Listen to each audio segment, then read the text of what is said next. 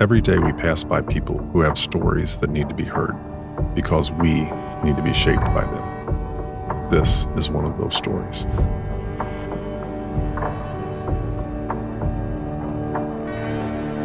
Officer Kyle Liggitt.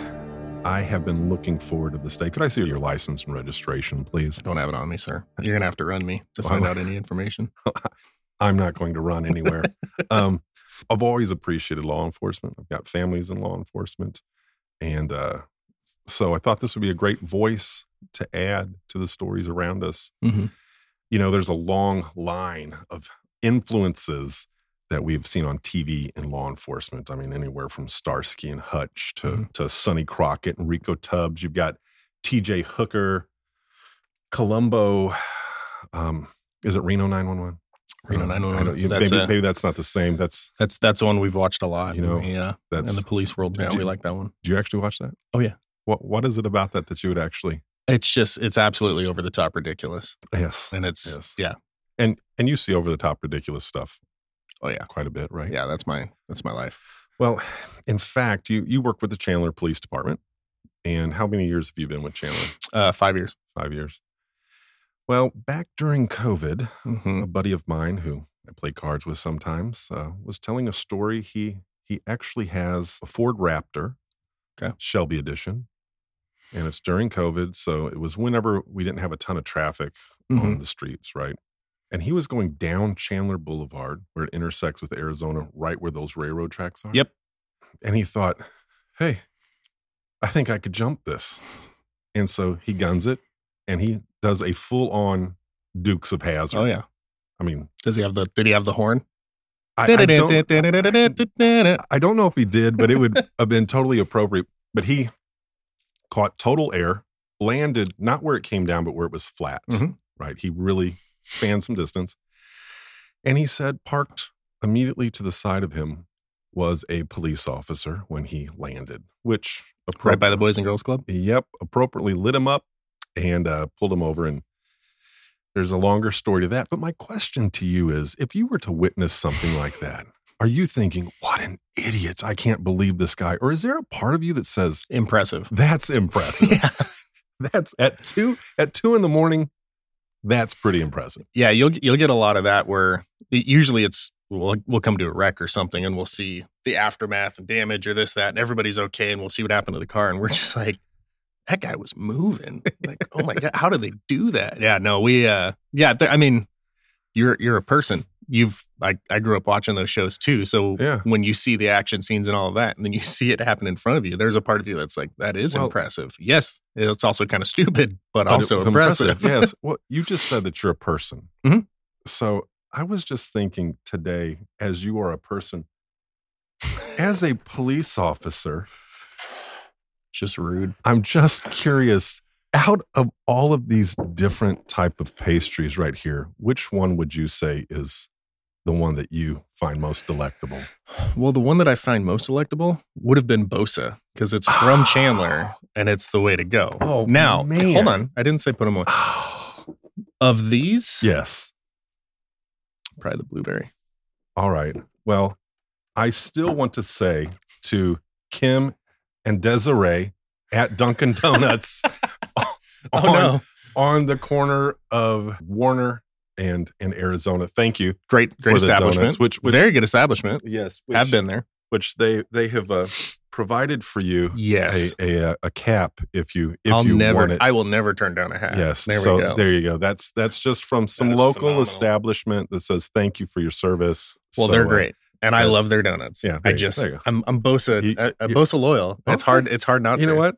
It's one of the few places open at like 3 a.m. when I worked Graves. It was one of the few places to go get food. So we would go there. So Bosa's, it's just that soft spot in my heart. That's all it is. Well, next time when I have an officer on, I'll go to Bosa. There you can see if they won't throw out some swag towards it as well. So do you use the 10 code in your house, like with your wife? I'm 1099. No. She would slap me for that. No, okay. There's no way. She has learned certain calls or like certain things like 918 or something like that. Yeah. There's certain things that I'll say that she's like, she knows what that means now because she's heard the stories a lot. I'm a talker. I'm a storyteller. Yep. That's how I've always been. My family's that way. So if I was to think of all the professions Mhm.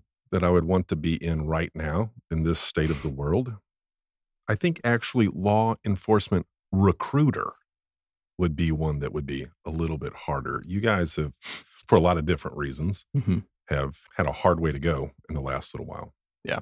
And so I think today, what I want to talk about is first you as a person, then you as a believer, then you as a person who lives and works within the universe of law enforcement. Yeah.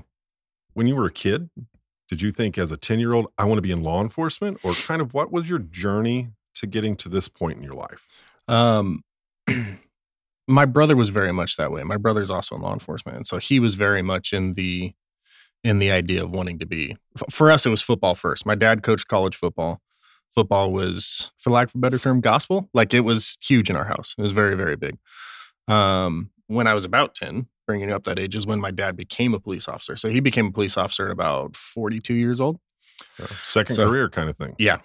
Yeah. So he had done promotions. He'd been a barber at one point. He was in the Vietnam War. You want to have an interesting person on a podcast, he'd be one. A little bit more foul mouth, might be a little bit hard to do that. But football was kind of our main thing. The only problem was me and my brother graduated high school at about 6'3", 160 pounds. Yeah. Kind of lacked that size thing that they would like. So I saw my dad become a police officer. I got to go through the same police academy that he went through. He worked at Chandler. He just retired in 2017. And so it was always in the back of my mind, but it wasn't everything I did was going towards that. Mm-hmm. It was always like, maybe I'll do law enforcement. It was more of my journey. And then I had done some other stuff prior to that. At 29 is when I entered into law enforcement. I went to college, went to U of A. Took me about 7 years. A lot of people go to school for 7 years, called doctors. Mm-hmm. But it took a while for me to get through that. I did some ministry stuff, you know that. Mm-hmm. And then eventually got to a point where it just felt like that's kind of where God was leading me, or where doors were opening to, at the very least. Mm-hmm. So you actually, as we have that gnat flying around here. So you actually had a ministry background going into law enforcement. Yeah. So, one of the phrases that we speak of all around here all the time is all of life is all for Jesus. Mm-hmm. So going from ministry into law enforcement, did you see that as two different things, or did you see that as a continuation in some ways? How did you kind of wrestle around with that? I've always felt like wherever I'm at is where I'm able to, I want to talk Jesus, right? So I've always had that mindset. I did a leadership institute or residency with a church here in the Valley. And I'd made a comment to one of the people of, well, because I'm not in ministry anymore. And they're like, I'm sorry, but you're still in ministry. It just looks different. And so I've had that attitude the entire time of the first part of me, my identity has been and will always be that I'm a follower of Christ. That's what matters most. So when I go to work, that doesn't go away. I want to keep that first. So I've always kind of kept in my mind that these aren't two separate things, and that I'm in ministry and it looks very, very different. Very different. But it's still ministry. Have you felt like your job has lived up to the expectations that you had for it? And obviously you have a brother that's in law enforcement. You've had a father that has just retired from it. You understand the job before you got into it, but as you are in it, has it lived up to the expectations you've had for it?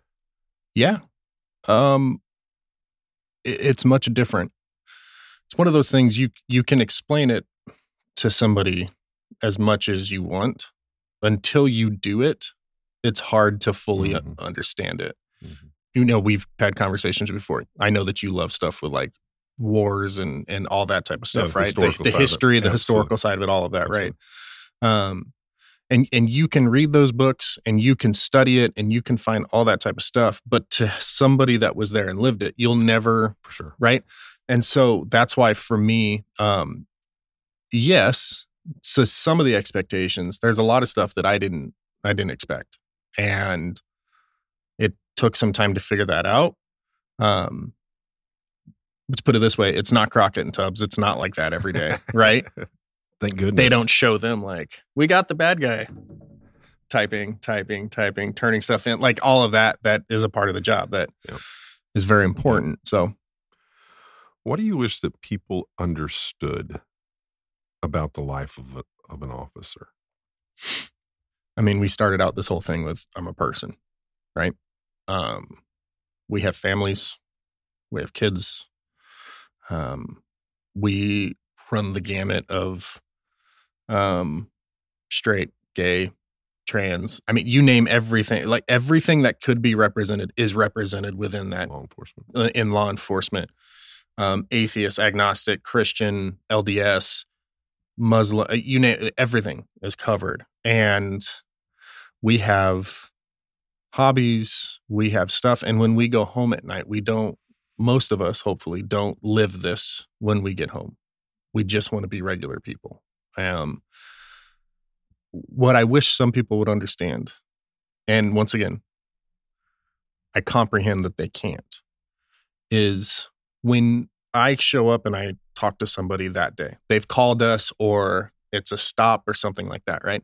That's their only police interaction for that day. So they're judging everything based upon their experience that day. What they don't understand is all the other experiences I've had throughout that day. And yes, I might be coming to just talk to you about a barking dog, but you don't know the call that I was on before and the trauma or stress or anxiety that I might be dealing with and going through. And I haven't had a chance to decompress from that. Now I've got to do something else. And that's one of those things that I wish people could comprehend it. And at the same time, I'm happy a lot of people don't have to comprehend it because it's not a job for everybody and it can be really, really tough. Last fall, I was traveling down Warner and Gilbert. And I forgot that on Tuesday nights, there was a series of protests that have been going on long term. And it was nice weather. I had both of my windows down. And I pulled up to that intersection, and there is a group of people on one side who were yelling profanities to the group of people on the other side who are yelling profanities to one. Obviously, law enforcement was part of the topic of what they were volleying back and forth. You know, F you, boys in blue, kind of stuff. From a human side, how do you deal with the fact that there are people who automatically already, for whatever reasons, hate you? I mean, acutely hate what you represent. Maybe not you, but they hate what you represent. That's it. They don't hate me. They hate my uniform. They hate my badge. And I understand that. And you have to be able to separate that. Now it's hard. It gets personal at times. When you do something that you care about, that you believe in, and most officers do because we do want to make an impact. You know, this whole narrative of the kid that was bullied that just wants to go bully people so he becomes a cop. I don't know one. I don't. And so what I try to do is understand that they don't hate Kyle. They hate my uniform. They hate my badge. And so you try to not take it personal. It's hard at times, but yeah, I don't know if that makes sense. No, it does. Yeah. When an officer, for whatever reasons, somewhere else in the country does something horrible, criminal, and it's being played out in the media with whatever level of correct or incorrect information may or may not be there. How does that impact you at a local level in Chandler when someone in Fresno or someone in New York City or when something else happens? How does that impact you? Yeah. First off, I'm lucky to work in the city that I work in. We have very strong support, whether it's from city council down to the normal people that we deal with every day. What I think a lot of people don't get about officers is when we watch those videos, a lot of times we're more upset than other people because of the fact that now I'm that guy. That guy represents me now all of a sudden. And I'm not him. I wouldn't do that. And so it gets frustrating. We also come from the background of we're constantly in our culture being told to not Monday morning quarterback, right? Now, there's differences because there are times when it's flat out, look, there's no excuse. There's no reason that what happened or what was seen should have happened. But we really do come from what's the entire story? What's going on, and trying to understand that. And I think that's really trained and written into us. But it's tough. I mean, F12 has been yelled at me so many times over the last year. F12. Yeah. So the derogatory F word. Yeah. Right. I got 12. that part. It's basic. Yeah. It's basically towards police. It's a derogatory term that it's towards us. Same thing with, F the police, that type of stuff. Right. So the amount that I've heard that in the last year in comparison to beginning is gone up tons. It, for the lack of a better word, it sucks, because I'm not that guy. And now because he did something, I did it, and it's also frustrating when the policies and procedures of a department in another state under a different post-certification or whatever certification under different policies, now that has to represent my department, who I believe has gone far and above to be above reproach in regards to this type of stuff. So it can be very wearing. So because you are a person of faith, how does that, whenever you're hearing someone throw out stuff at you and they're trying to poke and whatever, how does your faith inform you? And can you think of a specific incident in which you knew you had to either bite your tongue or say, you know what, that's a broken person that Jesus loves, and my heart needs to conform to that? I try to make sure in any situation that I remember that this person is shaped by and loved by God, right? No matter how much hate they're going to throw at me or anything like that. A example, the one that kind of pops up a lot. So we get dispatched to a house. Their father's not breathing. Father's 70s, maybe early 80s, one of them. So when we get there, one of my partners is talking to a female there, and she's just yelling at her. She's super upset. Fires working dad. There's another daughter. The daughters are 40s. Another daughter. As they're yelling, they're going back and forth. This is also, by the way, they're a African-American family, black family. And so one of them says to the other one, because she's upset because my partner's doing what they're supposed to be doing, which is we have to start getting all medical information and all of this because we have to get a doctor. We have to try and figure out what's going on medically so we can get that. Well, a lot of times we get caught in the work mode that we're forgetting that somebody they love is on the ground type of thing, right? So as we're going through that, doesn't want to talk to that officer. Sergeant steps in. They say they'll talk to me. Not that I was doing necessarily anything better or that the other officer was doing anything wrong. Well, in that conversation, the sister yelled at the other sister, "Why are you yelling when you should be praying?" Right? So that hit. I said, okay. And so I go over to her and I go, "Hey, do you mind right now while all of this is going, do you mind if I pray for you and pray with you?" And she goes, "Please." And so she's in a wheelchair. So I get down on my knees with her in the middle of this, fire's working over there, and start praying, having conversation, talking to God, asking for him to heal, all of that. I get done with that. I go talk to the other sister. "Hey, I apologize. I know what's going on. I know this is tough. This is why this is happening. This is what's going on." She goes, "I know. I'm so upset." And I go, "Really quickly, before we do anything more, can I pray with you?" She starts to tear up. She goes, "Please." So I pray with her. Dad eventually gets transported to the hospital. He passes away. And we go later, and I go and I find them in a room, and I go, "I just want to apologize. So sorry for your loss." And they're like, "No." They're like, we're very thankful." And the one sister that was very upset when we first got there turned. She goes, "Could you go tell that other officer I'm sorry?" I said, "Yeah, I can do that." She goes, and I go, "Look, I understood what was happening in that moment. You understood what was happening in that moment. It's not personal." And so it's that time of not letting them, I know they're not mad at me. I know they're not mad at her. They're mad at the fact that they know deep down in that moment that they're losing their father. Mm-hmm. So for me, it was paying attention to that and then hearing that little nugget of, why aren't you praying?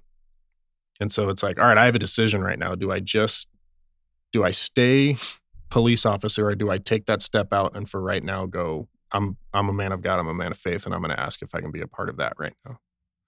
And so I think in those moments, it's making sure that my faith is not something that I put in my locker when I put my uniform on. Like, it's who I am, and knowing that it's there in every call and everything that I'm dealing with. And you feel the freedom to do that? Yeah. Or do you feel like, my faith has to be something super compartmentalized? Well, and, well, let's put it, for example, I wear a body camera, right? I have to have that activated. There's times that it gets turned off, turned on, all of that. That's a whole nother conversation. But there are times when I'll look at somebody and be like, hey, really quickly, this does not represent my police department. This is just me talking right now. Do you mind if, or I would recommend that, or we'll be dealing with people that are in addiction or people that are suicidal or something like that, and be like, hey, do you have this? Or if I happen to see a cross on the wall, or if I happen to see this, it's like, hey, do you have a community? Do you have a church? Do you have something nearby? Is it AA? Is it Celebrate Recovery? Is it some sort of community? Because I believe as a Christian, we are not meant to do life alone in no way, shape, or form. That's not what we were supposed to do, And so I always push people towards that. And I will, if I can, I'm going to throw faith in there, because I think it is the answer. That's what's going to change everything in these people's lives. Amen. Yeah. So would you say being a Jesus follower has made it easier or harder for you to be a police officer? I think easier. But to be fair, I would argue that I took some of that from ministry, and I was lucky enough for that. I'll say this. I've had conversations with people and said, a lot of times I don't know how somebody doesn't believe in God and does this job. Did I get it? No, you're close. Dang, that's so close. No, but I don't get the fact that I know all of the bad things that I see there is not the end. It is not the end game, that there is redemption, that there is something bigger outside of that. That helps me to understand that. And so for me, I think it helps, and it allows me to understand that there is something more to this. But like I said, from ministry, I was told very early on, because as you know, you're talking with people that are going through really, really bad times. Their burden is not your burden. And that helped me of knowing to be empathetic, to be sympathetic, to love on that person, but to know you can't take their burden home with you all the time. It'll tear us up, whether it's in ministry or in law enforcement. If I take all of that home all the time, I mean, look at the issues with alcoholism as within the law enforcement community and within the church at time with people that are up there, and what they're struggling with. And it's because they're not transferring, they're taking that burden home, they're living with that burden. And I think when you make sure to separate and take that, I think being a Christian and knowing that the end all be all is not what I did during a shift. That's more than that. How do you describe compassion fatigue, and how do you combat it? Yeah. Trying to think of how to explain that. There are days when it's hard to care. It's especially in the grand scheme of things. You get worn out. You get very tired, depending on what role you're in law enforcement. I'm a patrol officer. I'm a field training officer is technically what I do. So I train new officers as they come out of the academy, and kind of teach them how we do it and make sure that they're safe before they get moved on and they're on their own. But imagine being, a sex crimes detective and having to see that type of trauma all the time. Imagine being a computer crimes detective and having to see illicit images. Imagine being a family crimes detective and dealing with either infant mortality or dealing with strangulation cases. That tears you up. And so I think that is why, for me, it's making sure it's that not taking that burden home, praying about it. I don't pray as much as I want to. And I don't think anybody does, but trying to pray for people, and pray through calls, after calls, those types of things, helps me to have that view, to still be compassionate. But in all honesty, there are days when it's hard to care. And I wish that there wasn't. But when you get beat up over and over and over and you're super tired and you've had to work 14-hour shifts because people aren't there and we're low on staffing and you're tired, and sometimes it is hard to care. What you're talking about lends itself to being cynical, right? Yeah. How do you protect your heart, yourself, from not being cynical? Because it seems like the longer you proceed in this career path, I would think the harder that battle would legitimately be. I don't know. I'm still learning it, to be honest. I'm 5 years in. I'm in that area where a lot of people get burnt out. After last year, between COVID, between some other stuff that I was involved in at work, just some really tough calls, put it that way. I had, me and one other person had the most amount of time with trainees in our car. Mm-hmm. Like, I was worn out. Beginning of this year, like, I was as cynical as could be. I was tired. And I think one of the things that helped me in it was just being honest about it and knowing I'm not in a good place right now, and I have to be aware of it. I think it comes down to, look, we're all going to be cynical sooner or later. It happens sometimes. And it doesn't mean you're always going to be that, but there's going to be calls and there's going to be times where it's going to happen, you know? Like, there are addresses. I don't need the direction and I do not need the street. Just give me the numbers and I know exactly where I'm going, right? If I were to tell any officer 1175, they know exactly where. If I tell them 875, if I tell them 598, if I tell them 505, they know where. They know where they're going. And especially then you go into, hey, we're going to 505, number 41, again, or we're going to 555, 72, right? We deal with that same thing. So how do you guard against it? You can't fully.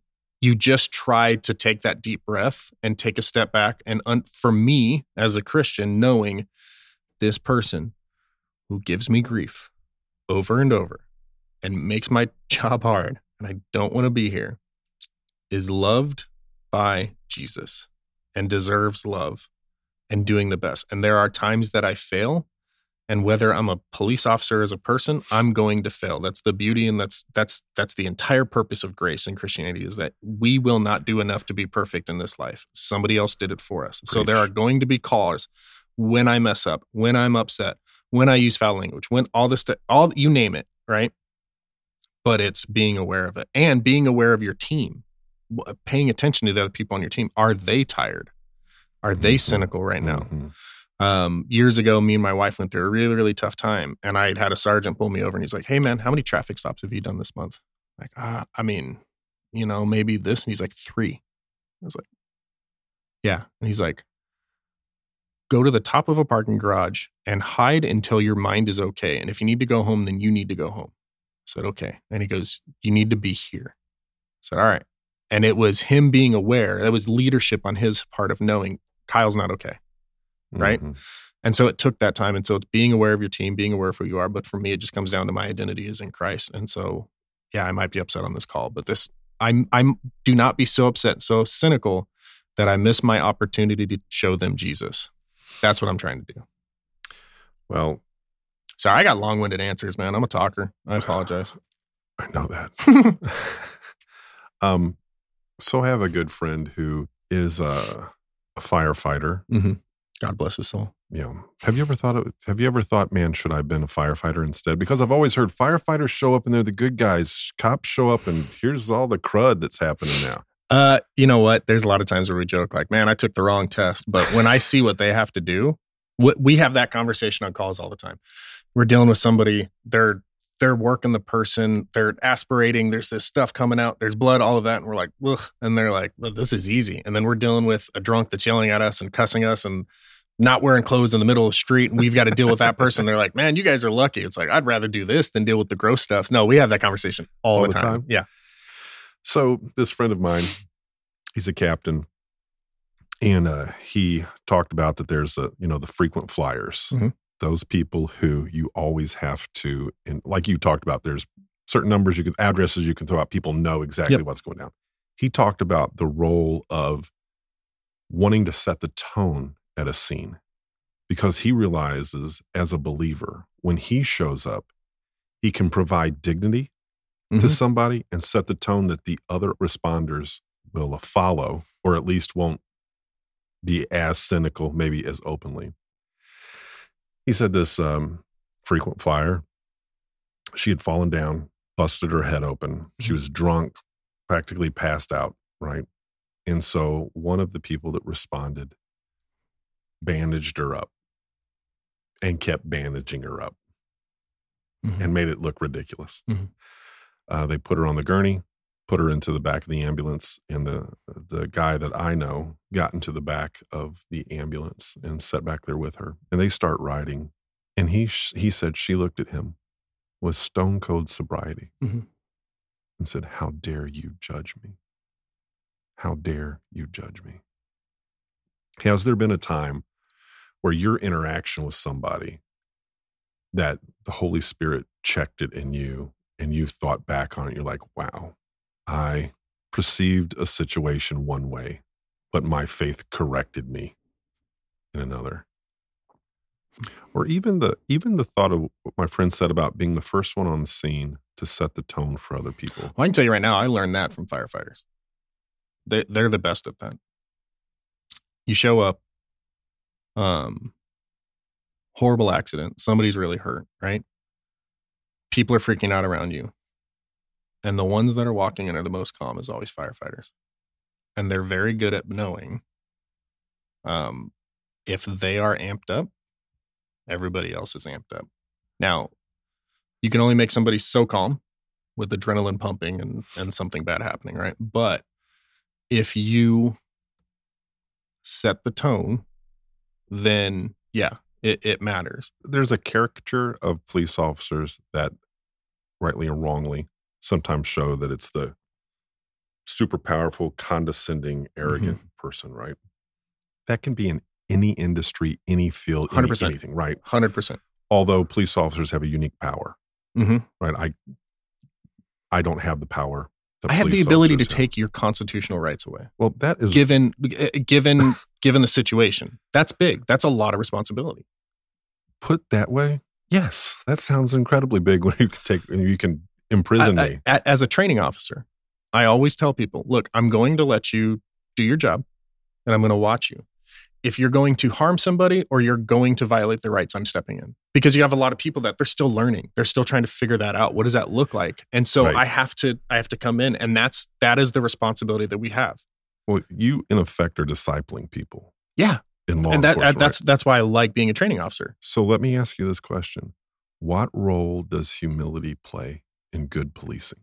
If you are not willing to learn anymore, and if you are not learning as an officer, you should not do the job anymore. That's been huge for us. Well, with that, not getting into any particulars, because good grief, this is a rabbit hole that never ends. There are some people who act like nothing should ever be changed in policing, that there should be no reforms, that the use of the word reform is tantamount to horrible. Then there's people on the other side that would say, policing, we don't need policing, or it needs to be whatever. So for you, the role of humility would say there always can be improvements made somewhere, right? Wouldn't you agree with that? Yeah. I'm just going to let that question go. That's, like I said, that's a rabbit hole. There's a whole lot that goes down with that. So if you were to inform believers on a couple of ways that they can pray for not just officers, but officers' family, and not just in generalities, right? What specifically would you say really pray in this area for an officer, pray for an officer's wife in this area? What would be a couple of things that you could throw out? I mean, just praying that they come home. I mean, that's hands down, that's the most important one. But I think praying for them, it's hard for family because as much as they understand why we do what we do, they don't understand why we do what we do. Does that make sense? I think just praying for them to be able to know, like, it needs to be a safe spot for that officer to come home to. pray for the families to be willing to give the officer space. This has to be the number one place where that officer can come home and know that they are safe and that they don't need to be a cop and that they can tell whatever. Now that changes between family to family. So for an officer's friends that aren't family, what are a few things that you would say, hey, in the life of an officer, you're his friend, here are some things to consider? Ways to be the best type of friend possible. Yeah. I think sometimes one of the biggest things, if you look at Job, right? All this horrible stuff has happened around him. And it basically said like his friends sat in the dust with him. I think sometimes that's what it is. Quit asking, hey, what's the craziest call you've ever been on? That can bug us. We know you just want to know the cool thing, but I don't think you really want to know the craziest call that I've been on. Mm-hmm. Understanding like, hey, if it's Sunday and I worked Wednesday through Saturday, I just want to watch the Cardinals. Maybe I just don't want to talk about police stuff right now, because when I'm at work, I talk about police stuff. And a lot of times I hang out with other cops and we inevitably end up talking about police stuff. Mm-hmm. Maybe just ask me about football. Just ask me about life for this movie or my kids. Just give us that space. Like, respect the margin, if that makes sense. Mm-hmm. Mm-hmm. Yeah. That's a good word. You are wearing a bracelet today. Yeah. Could you explain that bracelet to us? So this is for Officer Chris Farrar. He passed away about 3 weeks ago. Sorry, I'm getting a little teary-eyed. So we had it's just to remember who Chris is. It's got his badge number under it, which is 528. It's got a K9 kind of flag on it. He was one of our K9 officers recently. And so we were involved in a call. I was personally involved in a call where Chris ended up losing his life. Just a crazy, easily the most, what's the craziest call you've been on is that. And it was chaotic and it was hectic. And, I've got some survivor's guilt that I'm dealing with from that. But there's also been, for the lack of a better way to put it, positive that's come from it because of who Chris was and what his life was. An absolute story of redemption. Loved Jesus. Helped out with a organization called Under the Shield, which is basically free counseling to officers. He helped and served in that capacity. And so just a lot of seeing his life and the impact it made has kind of got to me and made me start to open up my eyes to some stuff. So if you were to, this doesn't even seem like a fair question. If you were to distill down his relationship with you, his essence, how has his life, his service, his love for Jesus, how has that impacted and shaped you? Yeah, I mean, there was definitely people that were closer with Chris. I mean, he served for 18 years. So 13 years before I ever showed up at the department, he'd been there. We were on sister teams. So I was on team 3. He was on team 4. And he just had this ability to find newer, younger officers and just kind of seek them out.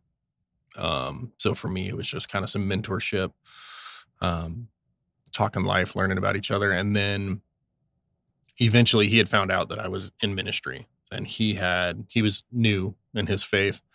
And there was just this excitement of, hey man, like I found this book and I'm learning this, or hey, I listened to this sermon. And so we had really, really good conversations. And so the thing that I think, one, as an officer, he made me a better officer. Chris, if you talk about, compassion and that, how do you get tired of being compassionate? I don't think that happened with Chris. I don't think it was possible. He's great. You should see the amount of videos and conversations and, just people that reached out that were impacted by Chris in our community. He was a phenomenal officer with that. He always had a smile. I made the point of one of those things I learned in ministry and in speaking was people can hear you smile. You could hear Chris smile just in the way that he spoke and all of that. He was a phenomenal officer. And even though he was older, and I know he'd had a faith when he was growing up, but he really figured it out the last couple of years, just the passion that he had for it and how tangible his faith was in his life and how important it was. And just this excitement and this willingness to serve. I mean, his memorial, they did a prayer vigil the night before, and then they did a memorial. It was about Jesus. And so for me, it just kind of hit me of, what am I doing? Not just as an officer, but as a man in every aspect of my life. When people look at me, is it like Paul? Follow me as I follow Christ. If you follow me and you look at my life, you will see Jesus. Am I doing that? Is that what it looks like in my job? And I know that I fail. I know that I'm upset at work at sometimes. I know that I have bad days. I know that there's times where I'm a jerk as a husband or as a father. I'm going to fail, but am I willing and am I humble enough to say, like, I'm broken? I know that I'm broken. And I know that Jesus is the one that's going to be, he's the answer that fixes all of that. And so when I looked at Chris, it was the redemption in his life and the humility and just that passion for Jesus that it just, like, he reeked of Jesus. I don't know how else to put it. Like, when you're around him, you couldn't not know that that's what he was about. John 15:12-13 says, "This is my commandment, that you love one another as I have loved you. Greater love has no one than this, than someone lay down his life for his friends." And the reality is Chris did that. The reality is you're willing to do that. And a grateful community says thank you. And even in ungrateful parts of communities, if they understood the truth of it, would say thank you. Kyle, I love you, bro. I mean, I love what you do. I love your heart. I love the journey that God has brought you on. Unexpected journey in different ways that you wouldn't have tracked out. But that's the journey he's put you on. And we say thank you. Thank you for giving me the opportunity to talk and just kind of share my heart. And if anybody out there, if they have questions, if they want to know, if they want to sit down, you have my information. You're more than willing if they ever want to sit down and have a conversation. Also, if you're in the community and you're wondering, I know there's some restrictions with COVID stuff right now, but go on a ride along. Go meet a cop. Absolutely. Sit down with them. See what our job looks like. Just give us an opportunity. Let us show you who we are, because we do care about you. We do want to make stuff better. That's genuinely the heart of officers. And so we're thankful, and just be praying for the community, be praying for the officers, because they need it. They need Jesus. I do want to go back to the question of maybe which is better, Krispy Kreme or Dunkin Donuts. I'd take Dunkin. You'd take Dunkin? Yeah, I would take Dunkin. All right, you can take. I'm not going to act like I'm not going to eat a donut right now. I might have to grip one with some sprinkles on here. So this is the pro move right there. That is a pro move. It's a pro move. I love it.